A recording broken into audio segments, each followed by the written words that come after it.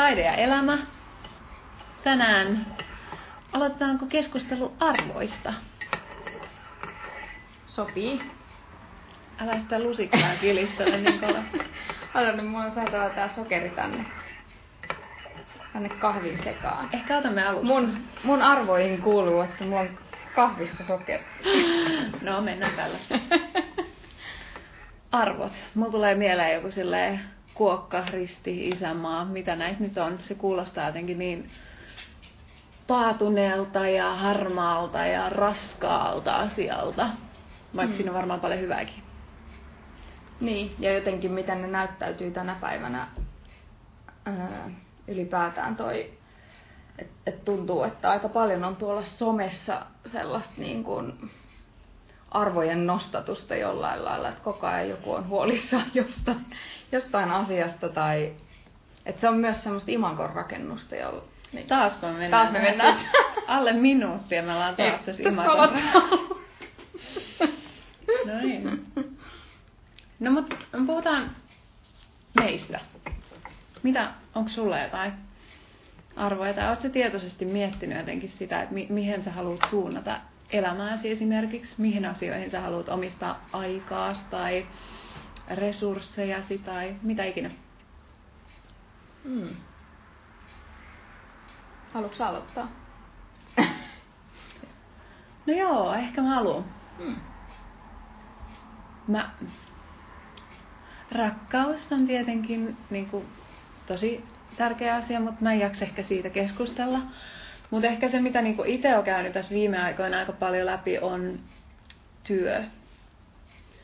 Ja olen huomannut, niin kuin, miten tärkeä arvo se on itselle. Ja siis mä en tarkoita välttämättä sitä, että täytyisi olla joku työ, että mä oon Prisman kassalla 8-4, vaan työllä mä ehkä tarkoitan jotain, niin kuin, joku mielekäs asia, joka saa sut heräämään aamuisin ja niin kuin yrittämään. Joku palo sun sisällä, joka ajaa sua eteenpäin. Niin, meillähän se työ on tälle etuoikeutetulle ryhmälle, mihin me kuulutaan, niin se työhän on niin kuin just paljon muuta. Että sehän ei, siitä on kiva saada rahaa, mutta sehän on ensisijaisesti vain jotenkin tapa olla ja ilmaista itseensä. Kyllä. Tai niin mä ainakin omassa lähipiirissäni ja niin kuin sitä. Se on aika semmoinen niin kuin tärkeä arvo tälle tämmöiselle kaupunkilaiselle humanistille. Elämän sisältö. Punavihreissä kuplassa brändityökalu. Elävälle. Et silleen kyllä, että jos mä ajattelen niin kuin omia vanhempia, niin työsana ja koko työ on kyllä merkinnyt aika lailla erilaisia asioita. Et meillähän se on joku identiteetin, ei ehkä jatke, mutta todella suuri osa sitä. Tapa toteuttaa omaa persoonaa. Jonkinlainen luovuuden lähde tavallaan. Ja niin kuin sanoit, niin just päinvastainen kuin mitä se on ehkä ollut. No mun vanhemmat on kyllä aina eläneet työlle ehkä, mutta mitä se on ollut monelle? Mutta se on ollut ehkä just niin päin, että he on antanut sille työlle ja nyt me jotenkin ajatellaan, että työn pitäisi antaa meille. Se on kyllä totta. Että se suhde on kyllä todella erilainen. Ja jotenkin tulee mieleen myös näitä, että kuinka nopeasti kun tapaat uuden ihmisen, että kuinka nopeasti sä kysyt, että mitä sä teet. Ja miten myös itse vastaa siihen, että toki mä teen niinku rahatyötä, mutta se ei ole se mun työ kuitenkaan. Mutta mitä sä vastaat, jos joku kysyy sulta, että mitä sä teet? Mikä on sun eka vastaus?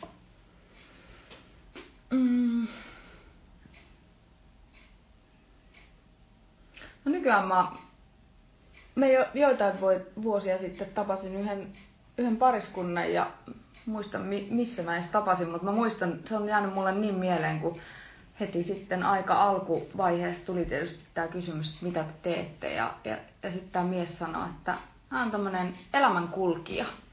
Tai miten se sanoi. Ja hän ei ollut yhtään, että se ei mitenkään niin kuin ärsyttänyt mua siinä se tilanteessa se vastaus, vaan se oli silleen, että wow, että, niin kuin, että hän ei tosiaankaan määrittele itseensä sen työn kautta. Mutta hän määritteli ehkä itsensä nimenomaan vastavoimana ja antiteesinä työlle. Niin. Tai jotenkin, mä vähän niinku tietyllä tavalla ehkä jopa saatan provosoitua tollasesta. Silleen, että hitto, että kaikki me ollaan täällä samassa tilanteessa, että ihan kaikkeen meidän täytyy jotenkin kulkea elämämme ja työ on olennainen. Mutta ei se kaikille ole. Niin. Sehän on vaan kans niinku opittu arvo tietyllä tavalla. Taas tulee tää. No joo, ei mennä siihen. Antaa mennä. Bring it on. I can take it. Tietyllä tavalla. Mm. Itse tietoisuutta. Kyllä. Aloitetaanko alusta? Ei. Koska mulla on sellainen olo, että tavallaan niin kuin No jatketaan sitten. Joo. Okei. Opetellaan leikkaamaan. Opetellaan leikkaamaan. Työ on käsitelty. Mitäs sitten? Sanoisitko sä, että se työ on sulle niin kuin tärkeä arvo? Tai se on niin kuin yksi sun perusarvoista? Siitä Joo, me lähdettiin, kyllä. että... Kyllä ehdottomasti, mutta mä ehkä ainakin mä haluaisin vähän irti siitä, että se... Mä en niin välttämättä tarkoita sitä, että se on se ensimmäinen asia, minkä mä haluan, että muut musta tietää. Ja musta olisi kauhean kiinnostavaa just, jos mä pystyisin olemaan jotain muuta kuin työni muiden silmissä. Mutta henkilökohtaisella tasolla niin työ on mulle tosi tärkeää, koska se antaa mulle ikään kuin syyn elää. Mut on kasvatettu niin, että susta pitää olla jotenkin jollain tavalla hyötyä tai joku funktio. Et mulle semmoinen niinku oleskelu ja niinku, tiedätkö, mikä se on riippumatossa makaaminen vailla mitään tekemistä, niin se on mulle haaste. Ja musta tuntuu, että esimerkiksi siis kaikki ajattelu, mitä tapahtuu, niin tapahtuu tosi pitkälti mulle niin, että mä liikun. Ja siis mä lasken liikkumisen työksi tässä kohtaa silleen, että kun mä vaikka kävelen luonnossa koiran kanssa, niin musta tuntuu, että siellä tulee ne oivallukset. Ne ei tuu sillä, että vaan oleskelee jotenkin vailla minkäänlaista. Niin, joo. Ja tää on vähän hankala asia, koska tässä mennään taas siihen, että mitä hittoa se työ tänä päivänä edes on. Et mä lähdin nyt heti ajattelemaan sitä fyysisyyden kautta ja tavallaan sellaista niin kuin suht aivoton toimintaa, mutta mistä tapahtuu fysikaalisesti jotain. Eli esimerkiksi mä kävelen ja niin edelleen, että paljonhan nykyajan työstä on just jotain sitä, että sä istut paikallas ja mietit. Mutta mä oon ehkä jotenkin kiinni tässä niinku perinteisessä käsityksessä huomaan olevani, vaikka luulinkin, että en ole. Niin, ja että sun arvohan se myös on se työ.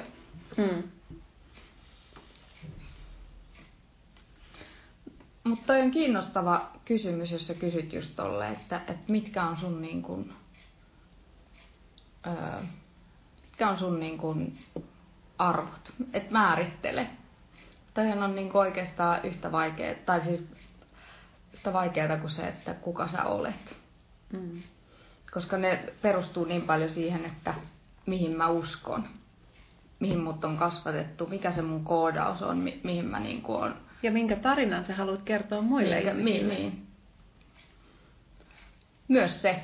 Mutta että jos mä nyt yritän kuitenkin tässä tilanteessa sillä lailla, että mä en nyt vaan halua olla kertomassa tarinaa itsestäni, vaan haluaisin ihan oikeasti myös itse niin kuin päästä selville, että mikä mulle on tärkeää, niin jotenkin oma elämä on mennyt muutamia vuosia sitten niin uusiksi itsestä riippumattomista syistä, mutta että tavallaan mä niin kuin silloin koin semmoisen jonkinlaisen heilahduksen siinä, että niin kuin arvotyhjiön ehkä omalla, että ne asiat, mitä mä olin ajatellut, että on mulle tosi tärkeitä, ja sitten kun ne joko viedään pois tai näyttäytyy erilaisina, niin siitä tulee niin kuin hetken aikaa semmoinen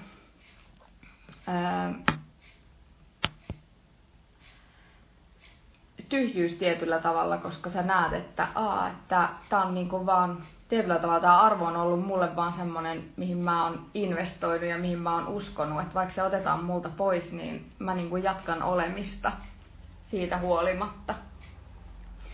Ja sitten sitä kautta ehkä tullut myös semmoinen, että sitten on alkanut miettiä kaikkia asioita elämässään vaan sen kautta, että niin, että joku on niin kuin takonut tämän mulle päähän tämä kulttuuri tai mun vanhemmat tai mikä hyvänsä tai jostain se tulee, niin sitten se on ehkä ajanut vähän semmoiseen relativismiin. Se on aina hieno asia. Arvorelatiivi. Mutta siis voit antaa jopa ihan käytännön esimerkin siitä, että mitkä on sellaisia arvoja, jotka sä oot hylännyt tämän sun arvotyhjön jälkeen? No mä koen, että on hylännyt tosi paljon arvoja, mutta sitten koska tavallaan mä oon hylännyt oikeastaan sen, se on ollut ehkä mulle sellainen asia, että mä myös niin kuin koska arvot liittyy myös niin kuin merkityksiin, että mitä taiteilijoidenkin kanssa puhutaan, että sun täytyy niin kuin polkea siihen taiteeseen sitä niin kuin merkitystä ja arvoa koko ajan, että se pysyy, että se on semmoinen niin kuin, sinne on puhallettava koko ajan, että koska muutenhan se niin kuin lysähtää kasaan. Mutta loppujen lopuksi, kun mennään oikein niin kuin perimmäisiin asioihin, niin musta tuntuu, että niin kuin melkein kaikki lysähtää kasaan. Et kaikki on jollain lailla niin kuin puhallettuja arvoja.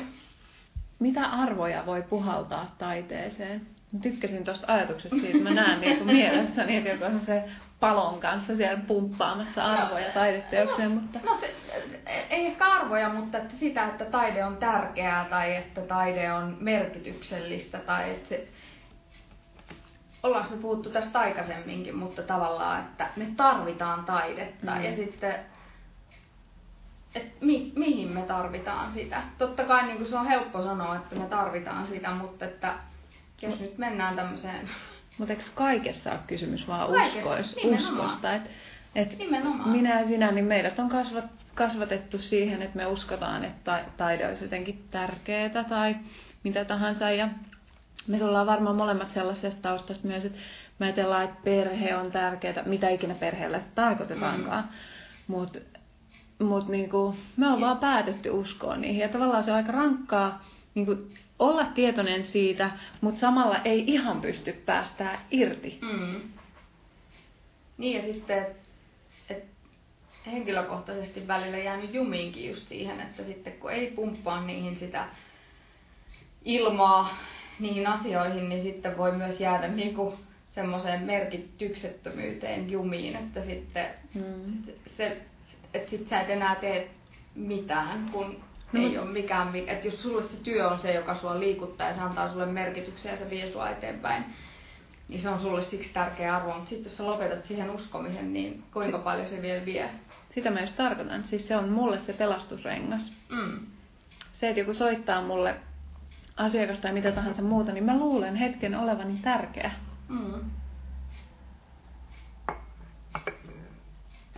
Surullista, että se kokemus tulee työn kautta.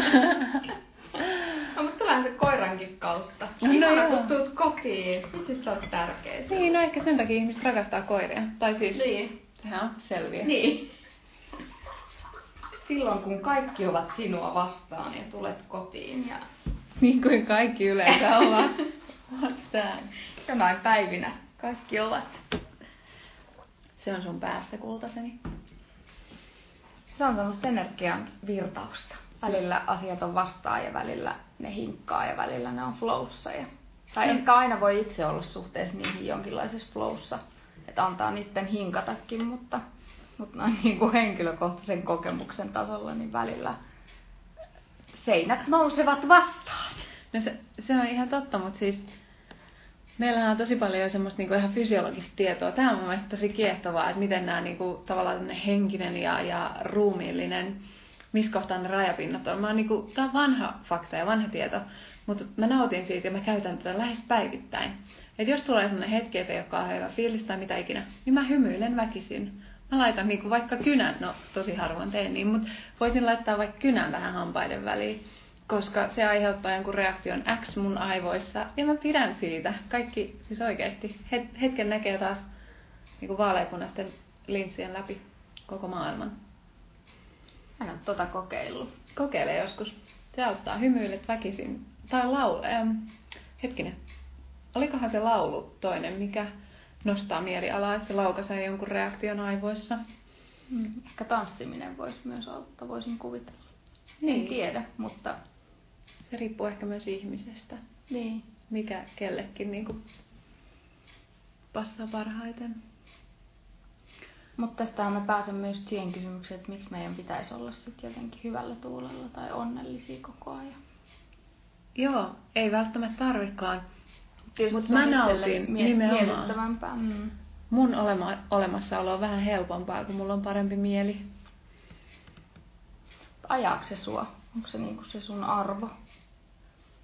Sä tavallaan niinku meet niitä asioita kohti, jotka saa sulle hymyn huulille. Aika paha. Aika paha. Mä haluaisin jotenkin vastata, että positiivisuus on mulle arvo. Ja siis kun mähän on niinku todella kylmä, pessimisti ja kyynikko tämän välillä virkeän kuoren alla, niin sitä puolta jotenkin... mä en ole niin kauheasti nähnyt vielä. Voi, if you only knew. Mutta jotenkin mä ajattelen, että taas mennään tähän, että koska elämä on kärsimystä, niin että yrittää vaan tehdä parhaansa siitä, mitä on. Ja sen takia pitää pyrkiä kohti positiivisuutta. Mä en ymmärrä, miten ne menee yhteen. Siis jos koska elämä on kärsimystä, niin jos on kärsimystä, niin miksi pitäisi? Koska se lieventää sitä kärsimystä. Se, että mun aivoissa tapahtuu se niinku reaktio siitä hymystä, niin, ja mä pyrin kohti sellaista jotain positiivisuutta, niin se tekee tästä kärsimyksestä vähän niin kuin, mä unohdan sen. Mutta mulla jotenkin, niin mä huomaan, että mulla välillä nousee hyvin provokatiiviset ajatukset just näistä niin kuin, tästä tämmöisestä länsimaisesta viihtymisestä ja onnellisuuskuplasta. Et mä muistan joskus, kun jossain luki, että onnellisuus on niin kuin amerikkalaisten keksimää, että kaikkien pitäisi olla vaan onnellisia. Ja sit mä oon jotenkin jäänyt sitä aina välillä kelaileen, että se on semmoinen asia kanssa, mihin mä niinku uskon, että mun elämässä on jotain pielessä, jos mä en ole jotenkin onnellinen.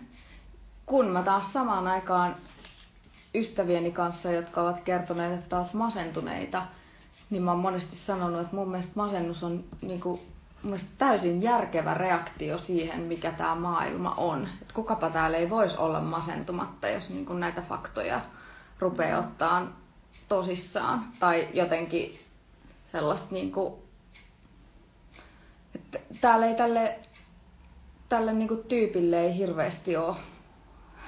Tää on niinku semmoinen dead end. Mutta tää on nyt mun mielestä jotenkin vähän arvolatautunut. Tai ihan niin kuin se masentuminen olisi jotenkin huono asia. Tai siis mä tarkoitan sitä, että vaikka mä pyrin niin kuin oman henkilökohtaisen oloni helpottamiseksi kohti positiivisuutta, niin silti mä ajattelen, että oikeasti pitää niin kuin välillä kyntää tosi syvällä. Ja pitää olla niitä tosi vaikeita tilanteita, koska ne on ainoita asioita, mitkä jotenkin vie asioita eteenpäin. Se on niin tyhmä sanoa, koska ihan niin kuin kehitys olisi aina pelkästään lähtökohtaisesti positiivista. Mutta se ehkä niin kuin, se, että sulla tulee niitä vaihteluita, niin se tarkoittaa sitä, että joku juttu liikkuu. Ja sitten kun asiat liikkuu, niin mikä tahansa on mahdollista. Huomaatko sä niin kuin itse koskaan, että sä esimerkiksi pyrkisit siihen kaaukseen tai pyrkisit niin kuin romuttaan jotain? Koska jotenkin, niinkö? Koska mä jotenkin itse niin kuin ajattelen silleen, että vaikka mä näen ton saman asian ja just suhteessa omaan lapseeni esimerkiksi monesti mietin sitä, että mä haluaisin niin kuin säästää hänet joka ikiseltä pahalta tunteelta tässä maailmassa. Ja samaan aikaan mä tajuan, että jos hän ei ikinä niitä tunne, niin hänestä tulee niin kuin, että hän tarvii sitä. Kaikki me tarvitaan sitä myös. Mutta samaan aikaan mä jotenkin koen, että se olisi jotenkin, että se on myös jotenkin biologista koko ajan niin kuin just mennä semmoista mielihyvää kohti. Joo, se on varmasti. Tai niin kuin, että mehän ollaan tällaisia kehitysuskovaisia ja siihen liittyy tavallaan ajatus siitä, että se kehitys on niin kuin jotain positiivista ja monesti se muutos on vaikea asia. Mutta muutostakin on niin monenlaista. Mä tiedän, että omassa elämässäni, niin jos mulla sattuisi olla kaikki hyvin työelämässä, niin sit mä haluan parisuhteessani jotain draamaa. Jos mulle parisuhteessa kaikki on hyvin, niin sit mä kehitän sitä draamaa mistä ikinä raha-asioista tai harvemmin ehkä ystävyyssuhteet, mutta et jonkun palikan täytyy aina olla vähän silleen irrallaan. Eikö sulla ole tällaista? On, mutta mä jotenkin ajattelen kaikkea vaan semmosena mielentoimintana, joka että tää kaikki ihan samalla lailla kun se mieli tekee niitä arvoja ja arvottaa ja ajattelee, että tää on tärkeämpää kuin tää toinen asia, niin mä ajattelen, että todellisuus on aina neutraalia. Kaikki mikä tapahtuu, niin se on vaan neutraalia. Ja sitten meidän mieli, mutta mielen siihen rakenteeseen ja se ei voi, sen on pakko pyrkiä koko ajan jonnekin muualle. Ja jäsennellä sitä todellisuutta jollakin tavalla, kategorioida asioita hyväksi tai huonoksi. Ja tietää. Tieto, siis siinäpä iso. Siinä on, se on ihan mahdotonta. Ja sitten just, että kuinka se tieto tavallaan, itse asiassa se tosi paljon poissulkee myös sitä sen muutoksen näkemistä. Tai me just puhuttiin tässä ystävien kanssa esimerkiksi parisuhteesta, että miten sitä koko ajan tietää millainen se toinen ihminen on ja sen takia siihen ei jää jotain semmoista ilmaa tai vaan olla silleen, että hei millainen toi on, mitä se tekee, vaan sitten kun hän tekee jotain, niin sä oot silleen, joo, toi on just tommonen, toi on niin toi on aina pikkutarkka. Se ei voi jättää tekemään.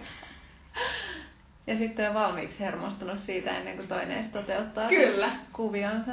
Niin. Ja myös siihen samaan se sama toimii toisinpäin, että välillä tuntuu sisäisesti, että mä oon tosi paljon muuttunut jossain asiassa, mutta sitten se toinen näkee susta aina että taas sulla on toi sama kela. Silleen, että no okei, mutta tää on sisäpuolella ihan erilainen kuin aiemmin. Mutta hänelle sehän tietää, että toi on toi kela. Mut jos parisuhteet on noin raivostuttavia, niin miksi sä nyökkäilit niin vimmatusti tuossa alkuun, kun mä sanoin, että perhe tai ehkä lähimmäiset tai mikä ikinä, niin se on aika keskeinen arvo. Mutta tämäkin on kiinnostavaa. Mä just satoin lukea jotain en edes muista mitä, mutta siinä kerrottiin tämmöisestä, että miten naisten ja miesten arvot muuttuu, kun he siirtyy jotenkin tämmöiseen henkiselle tielle, tai että heidän elämässä tapahtuu jotain, mikä ajaa heidät ehkä sitten enemmän ajattelee jotain henkistä elämää henkisempänä kokonaisuutena tai ulottuvuutena kuin vain maallisena. Ja mulle kiinnostavaa siinä oli se, että naisten tärkein arvo ennen sitä oli perhe. Ja sen henkisen muutoksen jälkeen se ei mahtunut viiden tärkeimmän arvon joukkoon se perhe. Ja mä jäin sitä miettimään, että mä jotenkin näen itse äitinä ja jotenkin sen prosessin läpikäyneenä, että eka oot jotenkin itsenäinen nuori taiteilija ja sitten sä saat sen lapsen ja sitten yhtäkkiä sä huomaat, tai mä huomasin, että okei, että mähän tässä toteutan tämmöisiä 50-lukulaisia perhearvoja, että täällä mä niskalimässä hoidan tätä omaa lastani, koska äidin pitää tehdä se ja hyvä äiti on näin ja uhrautuu ja perhe on mulle se kaikista tärkein. Ja jotenkin varsinkin naisten kohdalla niin ne arvot siirtyy aika paljon semmoiseen omaan kehitykseen ja itsestä huolta pitämiseen. Et perhearvona, kyllä mä uskon, että se on, totta kai se on aina tärkeä, niin kuin me puhuttiin kuolemasta, niin kyllähän se aina nousee, mutta ehkä se on sitten rakkaus enemmän tai joku semmoinen, koska perhehän voi olla niin monenlaista. Ja kuin mulla on ainakin jotain lukiokavereita, jotka on mulle niinku tietynlainen perhe. Että saattaa olla, että mä soitan heille ennemmin kuin esimerkiksi omille vanhemmille. Niin Aikamme kuva. Aikamme kuva, niin. Mä olin tänään ihan mielenkiintoisessa keskustelutilaisuudessa aamulla ja sen nimi oli, odotas nyt.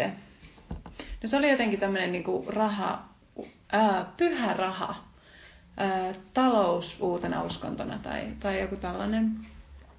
Ja siellä puhuttiin tosi paljon niinku tietenkin kapitalismista ja miten se on ottanut niin suuren roolin, että me esimerkiksi uskotaan taloustieteilijöitä, vaikka talous on tosi kompleksinen asia ja siihen ei ole mitään yhtä totuutta, että meillä on vaan näitä niin hypoteeseja ja hienoja teorioita. Monet saa monta vuotta niin kulumaan siihen, että ne väsäilee näitä hypoteeseja, niin todellisuudessa me ei kuitenkaan voi tietää, miten asiat menee. Mutta rahasta on tullut semmoinen koko yhteiskunnan vallitseva suuri arvo. Ja ihmiset saa statuksensa rahan kautta tai ammatin, ja nämä liittyy tietenkin tosi olennaisesti yhteen. Ja sitten niin kuin tiedät, niin mä oon perustanut tässä mun yrityksen, ja mä yritän koko ajan määritellä sitä, että mitä me tehdään ylipäätään. Ja sitten mä huomaan yhtäkkiä, että mä oon siellä niin kuin silleen, käsi pystyssä, ja siellä kysytään, että no mitä niin kuin vaihtoehtoja meillä on tälle. Ja sitten mä huomaan, että minusta kuoriutuu konservatiivi, joka vastaa siis ihan kirjaimellisesti. Mun vastaus oli silleen, että meidän pitää taistella muilla arvoilla sitä vastaan. Että miten olisi tällaiset arvot kuin vapaa-aika, perhe ja luonto. Ja totesin, että ehkä mun täytyy pyrkiä kristillisdemokraattia tai perussuomalaisen listalla ensi kerralla eduskuntaa. Mutta tämä pitkä monologi, mun kysymys on oikeastaan se, että onko olemassa jotain yleishumaanisia arvoja, mitkä olennaisesti tekee meistä ihmisiä. Ja onko se ehkä perhe tai rakkaus, miten sen sitten haluaa määritellä, niin yksi niistä. Vai onko se vaan tosi iso tarina, johon me uskotaan? Vai voiko se liittyä biologiaan? Voiko se liittyä siihen, että kun olimme metsästä ja keräilijä kansaa, niin yksin oli vaikeampi metsästää karhuja tai mitä ikinä? Onko se joku tämmöinen historiallinen jäänne? Mitä se voi olla? Mun mielestä kiinnostavaa tässä myös on se, että mä en tiedä, pystyykö tätä purkaan. Pystyykö itsensä purkaan osiin sillä lailla, että olisi tietoinen siitä, että mistä mikäkin arvo tai mistä se tulee. Mistä mikään tulee. Et itse on semmoista harrastanut aika paljon. Ehkä suhteessa toisessa sanoit, että sulla on paha mieli, niin sä laitat kynän suuhun ja hymyilet väkisin, niin mulla se on ollut usein sitä, että mä rupean että mistä ajatuksesta minkä ajatuksen mä uskon, että mulla on paha olo. Ja yleensä mä löydän jonkun, ja sitten kun niitä ajatuksia alkaa purkaa, niin yhtäkkiä ollaankin sitten jossain perususkomuksessa, että minä en ole mitään, kukaan ei rakasta minua tai olen arvoton. Että tavallaan sen ajatuksen päälle mä oon rakentanut monta muuta ajatusta, joka sitten loppuviimein on silleen, että mä tulkitsen, joku on laittanut mulle kahvikupin pöytään, mutta ei kaatanut kahvia, ja sitten mä tulkitsen, että hän ei arvosta minua, että siitä nousee joku ajatus, ja sitten loppuviimein päästä, että okei, tää oli mulla joku tämmönen perususkomus jo täällä alun perin. Mutta että mä oon jäänyt sitä miettimään, koska mä en loppuviimein usko, että me ihmiset ollaan yhtään mitään. Että meidän identiteetti on vaan kasa ajatuksia ja kasa kertomuksia, mikä rakentaa että me luullaan, että nyt tässä on joku todellinen kyseessä. Niin sen takia on just jäänyt miettimään sitä, että pystynkö mä purkaan tämän osiin, koska nämä arvot ja nämä uskomukset, ne tulee niin, tää on ihan täydellinen paketti tää, kun sä synnyt. Että miten sut että esimerkiksi välillä mä kyseenalaistan ihmisille, että onkohan tätä planeettaa olemassa ollenkaan. Ja säkin, kaikki pitää mua ihan hulluna. Ei tämmöistä voi kyseenalaistaa. Niin. Mutta loppuviimein, että okei, voidaan mä mennä siihen, että okei, se on tieteellisesti todistettu näin ja näin ja näin, mutta että kun mä istun tässä kohdassa, niin kukaan ei pysty todistamaan mulle sitä, että planeetta on olemassa. Ja siis tiede on myös aikamme uskonto. Et me ollaan nyt päätetty, että kaikkia asioita voi mitata. Ja silleen, mitä se kertoo todellisuudesta. Ei välttämättä kauheasti. Mutta mun on pakko palata jotenkin. Mulla tuli tästä niin elävästi mieleen, kun sä oot joskus puhunut siitä, että joskus sä oot jossain kaupan jonossa vaikka, ja sit sulla tulee joku sellainen niinku, välillä tulee joku sellainen, että häpeä nousee jostain, ja vasta, että voi ei, miksi mun piti tehdä silloin niin 5 vuotta sitten joku ikivanha asia, ja se vaan nousee pintaan, ja sä tunnet, että hiki alkaa valua ja posket punottaa. Ja sit sä oot ratkaissut tän niin, että sä oot vaan niinku ajatellut, että mistäköhän sekin ajatus tuli, ja kohta se taas menee niin kuin ikään kuin toisesta korvasta ulos. Mun mielestä se on jotenkin kauhean kiva ajatella sitä, ja nyt mulla tuli joku sellainen kummallinen kela myös siitä, että niin kuin mikä se ajatus on. Että onko se sellainen pieni pilvi, joka leijailee niin kuin oikeasta korvasta sisään ja vasemmasta ulos. Vai miten, niin kuin, mistä nämä tulee? Ja siis niitähän täytyy liittyä aika vahvasti arvoihin. Koska häpeähän nousee jostain jonkinlaisesta niin kuin vastakkainasettelusta sun arvojen kanssa. Vai? Niin, ja uskomusten kanssa. Ehkä mä jotenkin ajattelen, että ne arvot ja uskomukset on jollain lailla samat asiat. Koska niiden uskomusten perusteella me sitten niin kuin ruvetaan jakamaan asioita hyviin ja huonoihin. Ja arvothan on sitä, mitkä on niitä hyviä asioita. Mitä kuuluu tehdä ja millainen kuuluu olla. Ja mä oon samaa mieltä, että se häpeä liittyy just, että nyt mä oon ollut jotenkin väärin suhteessa tähän uskomukseen. Epäsopiva tai... Niin, mutta mä oon tavallaan joskus lukenut jotain ja oivaltanut sen, että ajatukset ei ole minun. Että on helppo sanoa, mutta että mä en pysty päättämään esimerkiksi, että mä en ajattelisi koskaan olevani tyhmä. Mä en pysty kontrolloimaan sitä, että mä voisin vaan päättää, että mulle ei koskaan nouse semmoista ajatusta, että mä oon tyhmä. Mä en koskaan ajattele sitä enää. Jos se ajatus tulee, niin mä en voi sille mitään. Mä ymmärrän ja mä haluaisin uskoa tuohon. Itse asiassa mä uskonkin. Mutta musta tuntuu, että vitsi, että voiko mä olla näin selkärangaton ihminen, että mä sanoin, että ei mulla vastuuta mun ajatuksista, että ne vaan tulee. Että voinko mä ajatella mitä vaan, mitä jos mulla tulee joku epäsopiva ajatus mun päähän? No niitähän tulee koko ajan. No, niin, mutta täytyyhän mun olla vastuussa niistä. Tai saako ajatuksista olla ilman vastuuta, mutta ehkä onkin vastuus teoista, että miten pitkälle alkaa tavallaan toteuttaa niitä impulsseja. Kyllä, koska ethän sä voi myöskään olla vastuussa säästä. Koska se on asia, jota sä et pysty kontrolloimaan ja jolle sä et niinku voi mitään, niin miksi sun pitäisi olla... Että kyllähän sä voit sitten itse just päättää, että miten sä siihen suhtaudut. Että kun se ajatus tulee, että mä oon tyhmä, niin murjotaanko mä sit loppupäivän siitä, että...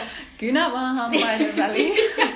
No se on yksi vaihtoehto, ehkä sitten muuttuu toiseksi tai sitten just voi ruveta niinku chattiin kumppaniaan silleen, että mua vituttaa. Olen niin tyhmä sun vituttaa. Niin. Sinäkin sanoit silloin, että minä olen tyhmä. Mut siis tässä on itse asiassa aika mielenkiintoista, koska se häpeä, mikä tulee ja se on niin jotenkin vahva kokemus, niin sehän tarkoittaa sitä, että siinä täytyy olla ihan mielettömästi energiaa.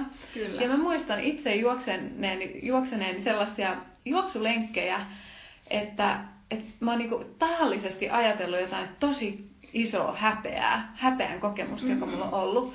Ja jumansukka, mun aika satasella ei ole ikinä ollut parempi. Tiedätkö, että siitä saa ihan niinku fyysistäkin voimaa. Voiko sitä käyttää kenties jopa polttoaineena? Niin. No joo. Tavallaan me just jää miettii sitä, että se häpeä on jo niinku jotenkin reaktio johonkin. Että mistä se energia, ehkä se tulee sitten jostain vihasta tai mistä se tulee se energia siihen häpeään.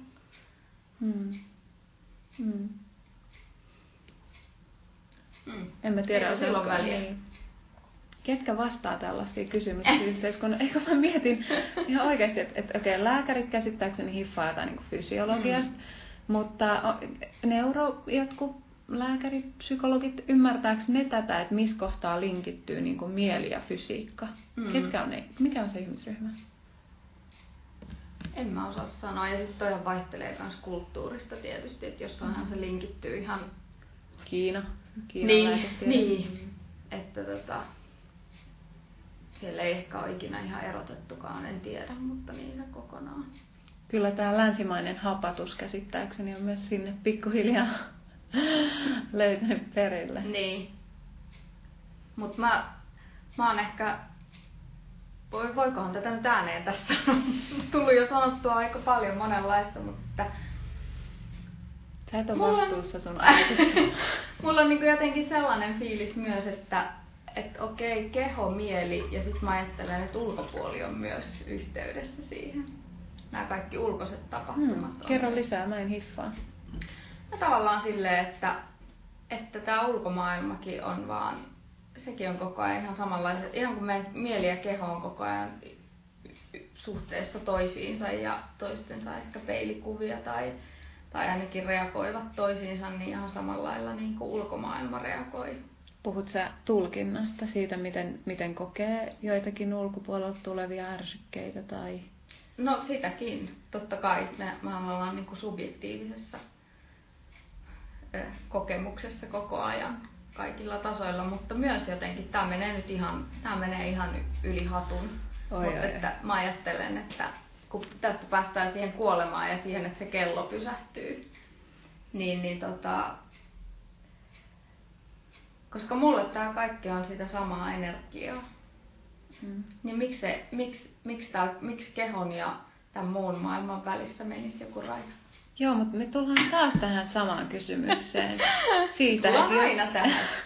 Nyt on vielä Instagramissa, mutta nyt päästään metsään. Jos puu kaatuu ja kukaan ei ole sitä kokemassa, tapahtuiko se? Mitä ei tapahdu tämän kokemusmaailman ulkopuolella. Planeettoja ei ole. Ei ole maapalloa. Ne on tarinoita. Oi, toi on aika tiukkalainen. Mulla on tosi paljon hauskoja tilanteita tuolla töissä, kun tää on mulle sellaista... Ketä keksi laittaa sut asiakaspalveluun? Onneksi mä vielä jotenkin tajuan sen, että mistä se raja menee kelle, mutta työkaverit, mä luulen, että he alkaa olla aika saaneet maljansa täytenä tätä näkökulmaa, mutta välillä se on jotenkin silleen, että tää ei ole mulle kauhean vakavaa.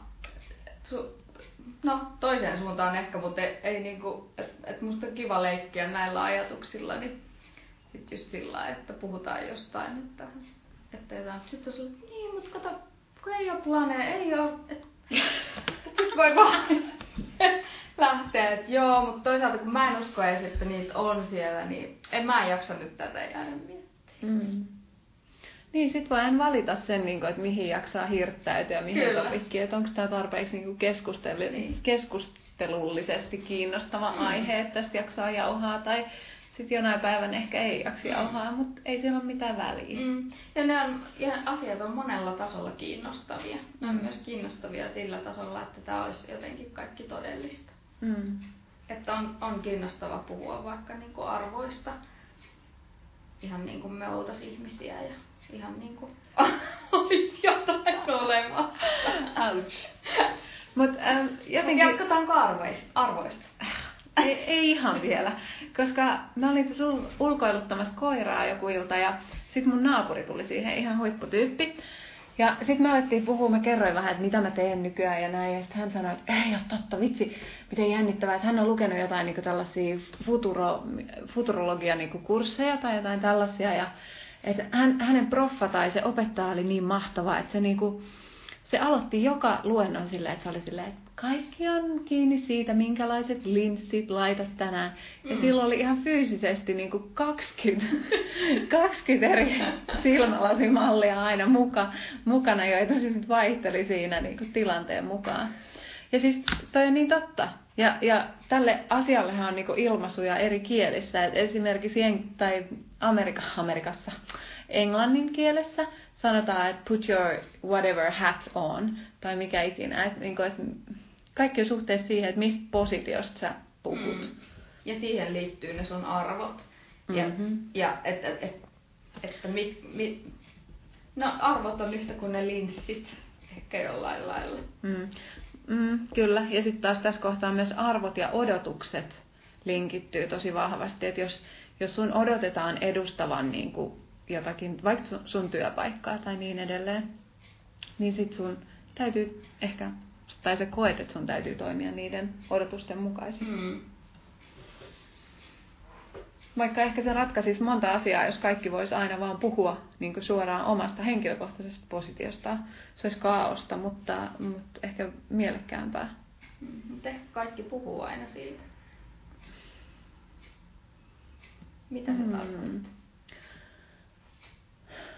No mä jotenkin ajattelen, että jos sä oot jossain merkittävässä tehtävässä, vaikka edustat valtion jotain korkeat virkamiestä, politiikka on loistava esimerkki tästä, kun sä oot tietyn puolueen niin kuin ehdokas, niin sun pitää linja sen niin kuin ryhmäkurin mukaisesti. Että teillä on ne tietyt arvot, tietyt asiat, joita te ajatte, ja vaikka sun henkilökohtainen mielipide jostain yhdestä asiasta on joku muu, niin sä oot ikään kuin sitoutunut siihen ryhmään ja toimit sen arvojen mukaisesti.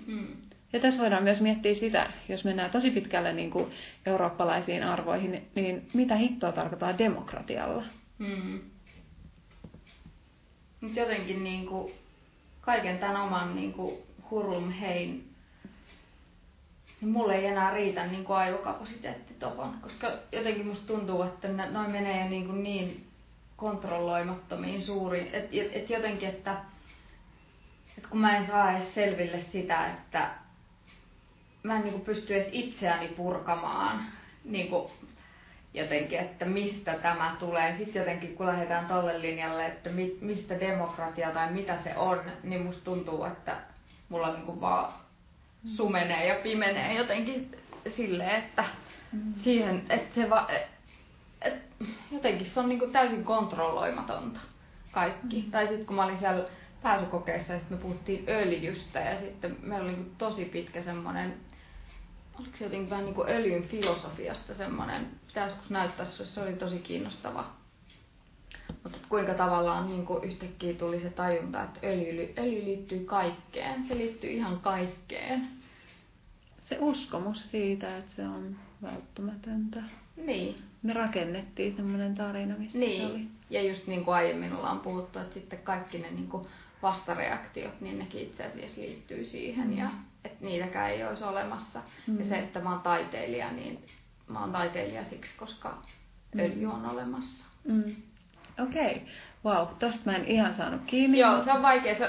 Se oli hieno teksti ja vaikea teksti ja niin kun, mä en pysty sitä niin kun referoimaan ja tää on nyt oikeastaan aika turha mennä tähän sen enempää. Mutta että tavallaan joku... Saanko mä kysyä, että tarkoitit sä kenties jotain tämän kaltaista? Mä olin tosi ilahtunut, kun mä kuuntelin jotain Financial Times podcastia tai mitä ikinä. Ja sit siellä oli joku Moskovan kirjeenvaihtaja tai joku tällainen. Ja yleensä aina ajatellaan, että Putin on niinku, tiedätkö, Luciferin periä ja niin edelleen ja haluaa vaan pahaa ja tuhota kaiken. Niin mä olin todella yllättynyt, että siellä tää tyyppi ensinnäkin sanoi jotenkin, että no ei täysin leimannut Putinia, vaan no joo. Ja sitten hän sanoi jotenkin näin, että länsimaissa on niinku annettu Putinille niin hemmetin iso rooli. Ihan niin kuin hän pystyisi olemaan vastuussa niin kompleksisista ja isoista asioista, mutta kaikki jotenkin aina osoittaa häntä. Et hänellehän on annettu sitä kautta aivan valtavasti valtaa, kun ajatellaan, että kaikki mitä tapahtuu Venäjällä tai missä ikinä, niin kaikki on Putinin jotenkin hallussa. Musta se on tosi jotenkin virkistävää ja oivaltavaa. Niin, että valta myös niin kuin toimii molempiin suuntiin. Kyllä.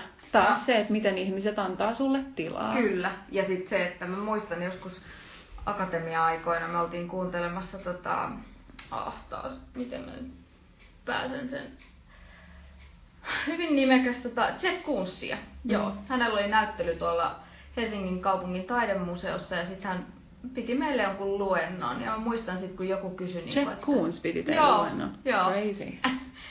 Ja sitten mä muistan, kun joku kysyi häneltä, että miltä se tuntuu olla noin menestynyt tai tämmöinen peruskysymys. Ja sitten hän vastasi siihen tosi hyvin, että hän sanoi, että ei et ei siellä niinku jalkapallokentälläkään kaikki halua olla niinku niissä ratkaisijan rooleissa. Et silloin kun sä oot se hyökkääjä, niin sulla on sekä valtaa, mutta vastuuta.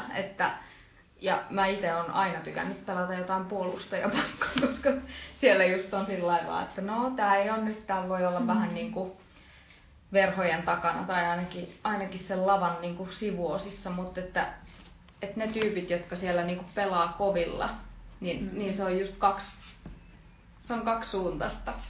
Siis mehän puhuttiin vähän niin kuin tässä kun kahviteltiin aikaisemmin, niin puhuttiin vähän samasta asiasta, kun sä oot tehnyt aikaisemmin taidetta ja mun sitten taas ikään kuin pitäisi olla jonkinnäköinen kirjoittaja. Ja molemmat on niin kuin todennut, että se on jotenkin todella vaikeaa oikeasti antaa jotain itsestään, koska sä oot yhtäkkiä vastuussa asioista ja sun pitää seistä niiden takana. Että jotenkin on helpompi ehkä turvautua johonkin kliseisiin ja toteuttaa niitä, kun oikeasti antaa sitä omaa sisältöä. Ja tästähän me päästään myös tähän podiin, että minkälaista niin kuin vääntöä me ollaan käyty itsemme kanssa. Se, että sit kun kuuntelet näitä omia juttuja, se on sillain niin kuin, että God. Niin. Ja myös että tavallaan se, että miten ne litistyy jotenkin niin kuin aika silleen, kun siinä ei ole jotenkin sitä energiaa ja sitä hetkeä mukana, niin jollain lailla ne sanomiset, eikä sitä persoonaa, niin se sanominen litistyy. Mutta sitten myös samaan aikaan joku semmoinen, niin kuin, että kun sä oot sanonut sen ulos, niin sen pitäisi muka olla totta. Ja sitten kun se kaikki on kuitenkin, tai se on myös ei-totta samaan aikaan. Mutta sä oot vastuussa siitä. Niin, ja sitten se on jotenkin niin kuin, että sä oot se, ihan niin kuin se olisi jotenkin sun omaa.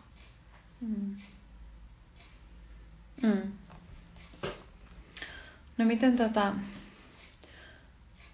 mä jotenkin mietin jotain, mä haluaisin kysyä jotain taiteesta ja arvoista, mutta me käytiin jo se taide on aina politiikkaa keskustelu viimeksi. Niin, no kysytään vaikka näin, että onko taide arvojen käsittelemistä?